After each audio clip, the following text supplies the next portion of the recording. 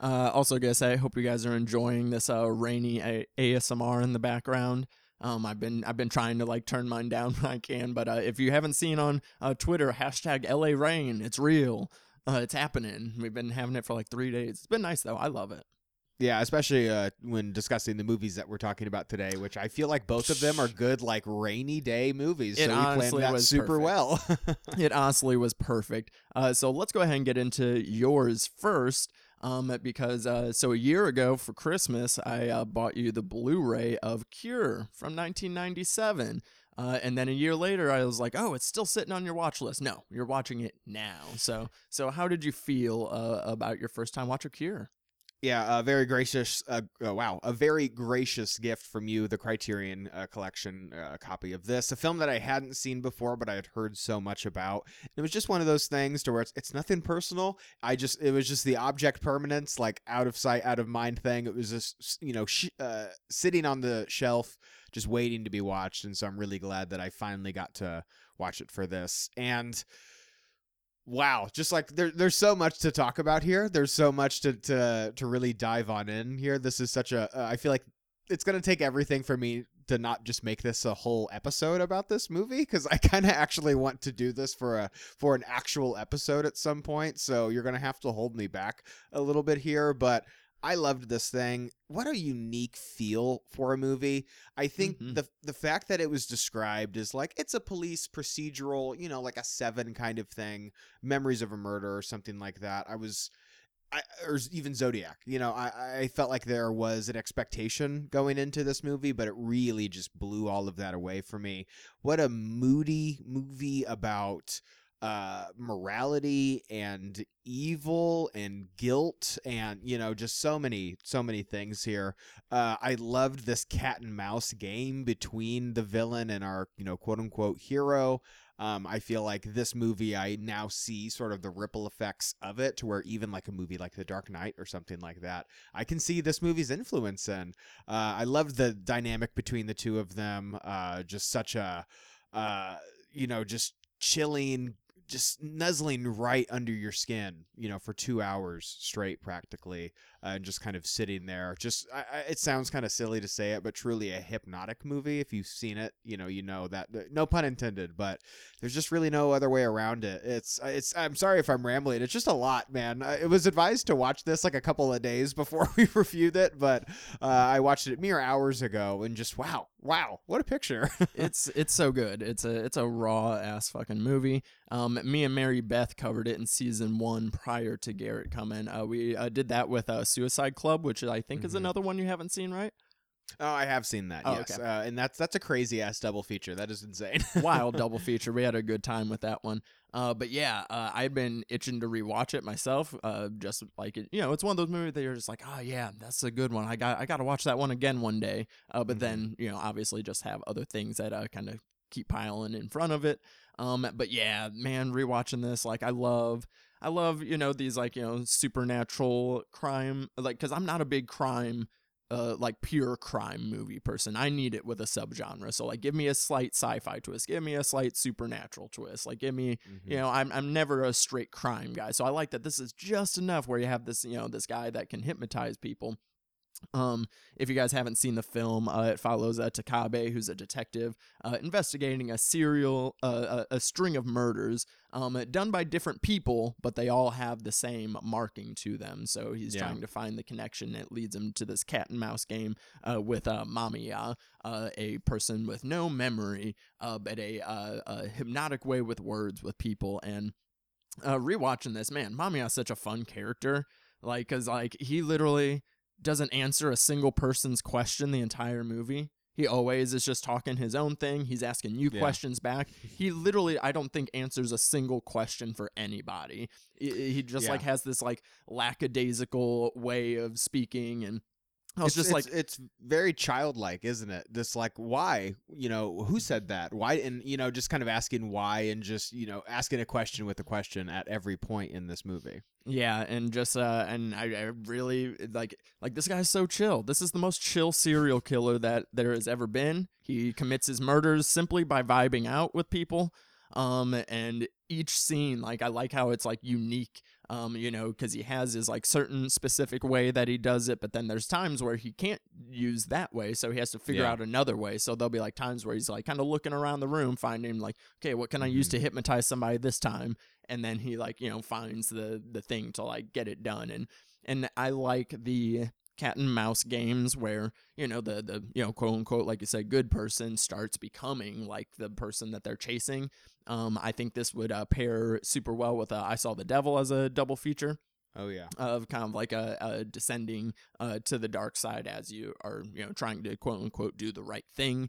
And yeah, just the whole morality idea of evil in this is fantastic. And another detail that I've noticed in Japanese films, people always be eating, like at all times. There's so many times where it's like you're having a very important conversation over dinner, or like, you know, like the cops are literally looking at pictures of dead bodies and homie's still snacking on the side. Like it's just something about I find it interesting, like the way that I don't know if it's maybe that Japan like prioritizes you know, prioritizes food in a way, but also like still holds it in regard to like you eat food with someone and like for a Yeah. purpose and like something like that. So like I just notice in Japanese films, people are always eating throughout the entire film. It's a fun little detail. Including our main villain of the film, who was eating but in a different way. I just loved how like kind of sassy he was. You know, he was just really in his own world, didn't give a shit what anybody else was thinking or doing. And yeah, I loved exactly what you were talking about, the methodology of it all. You know, one scene he's using a lighter to hypnotize people. The next scene, it's, you know, a spilt glass and water kind of streaming on the floor. I love the way that the director here was able to capture all of these. Kiyoshi Kurosawa is the director. The way that he was able to pace this movie just really lulls you into the sense of security. The noise, the music of the film is like super minimalist. It's mostly just like kind of a low hum. You know, it really just kind of sullies you along. Just such a, you know, a gripping experience, but in a completely unique way. Yeah, like because a lot of cat and mouse like crime dramas like this, they kind of have a fast pace. It's a race against the clock, you know, and like, you know, Yeah. and everything has kind of happened super fast. Versus in this one, it's just like everything is so laid back, like, and even the kills themselves are like shot very casually. There's no crazy Yeah. camera work being done. You don't really get to always see like a bunch of the blood and gore, but you'll see blood. But Yeah. it's like even the murders themselves just feel like it's so very casual as you're kind of watching it. Well, I think a difference too, and like I guess slight spoiler here, but just the way that the narrative is kind of structured here is it's not building to this crescendo of let's find out who the killer is. It's revealed pretty early on, and even our heroes know who it is. So the interest is, you know, we have this person, we know that they're culpable, we know that they're involved, but how are we going to prove this? And it's also about kind of the descent into madness that this person is on, rather than this ticking clock. Oh, we got to find this guy because he keeps killing people. It really is just like trying to crack this nut of this person.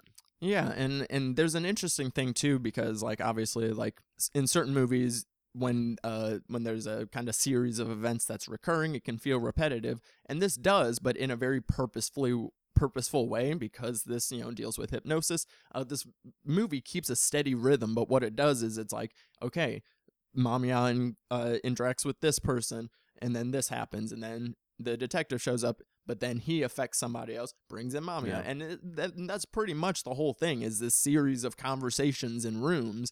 But Hmm. then the way that it changes up is it switches who is doing it in the back half. A lot, Takabe is responsible for a lot more of the things that are happening versus Mamiya. So it's like it's the same rhythm, but then they just flip it to where the film doesn't, or I mean, it does feel repetitive, but like purposefully so, because like you're kind of conditioned in, you know, the way that the film is unfolding. Yeah. So then once you don't even notice that it's, switched in a way, because it's so smooth.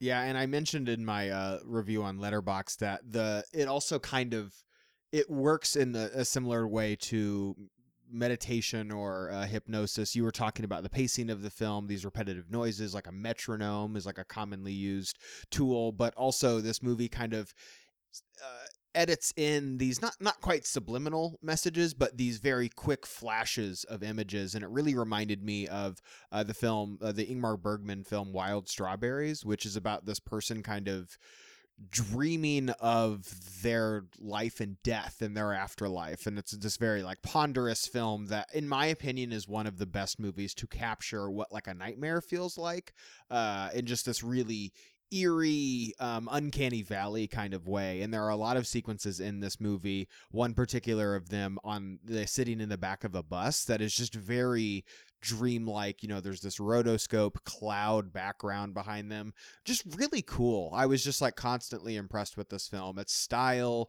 its vibe, its tone, the performances, like its structure. It was just a great movie. Like, I'm really glad that I had a chance to watch it. I can't wait to show this to people. It's just such a unicorn of a film like this, even though there are lots of other movies that I think you could kind of draw a connection to. It's just the way that this movie approaches and executes all of those ideas, just really unique and just super cool.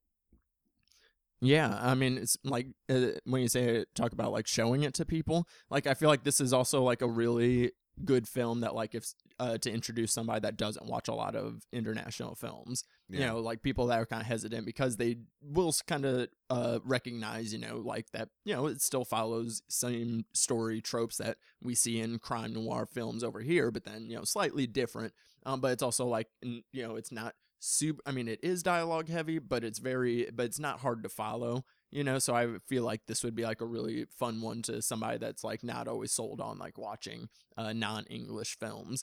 And speaking of style though too, Mamiya, one of the most comfiest looking sweaters that he's rocking the entire movie. I want that sweater. That's a great movie sweater. Just like a big brown cable knit sweater, and he's got this you know, big long hair. His like outfit is like totally, it's what the kids are wearing nowadays. He would absolutely blend right in. So he's just dripped from start to finish. I'm surprised he didn't hypnotize somebody with a hacky sack, because that's the vibes that he's giving me. He's outside skating.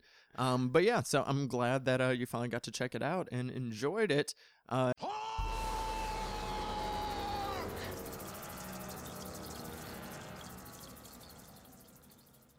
If you enjoyed this clip and want to hear the full episode, head on over to patreon.com/SpecterCinema, where you will enter the Phantom Zone, a supernatural place housing all sorts of bonus goodies for any Specters that want to help support the show financially. You will gain access to watching the watch list, full movie commentaries, as well as be able to participate in polls where you can pick a subgenre you want to hear us cover for a month, or become a producer and you can even pick a film that you want us to review on the main feed. If you cannot support us financially right now, it's all good. Just share our podcast with one of your spooky friends, as well as rate and review on your podcatcher of choice. But until next time, we'll be haunting you.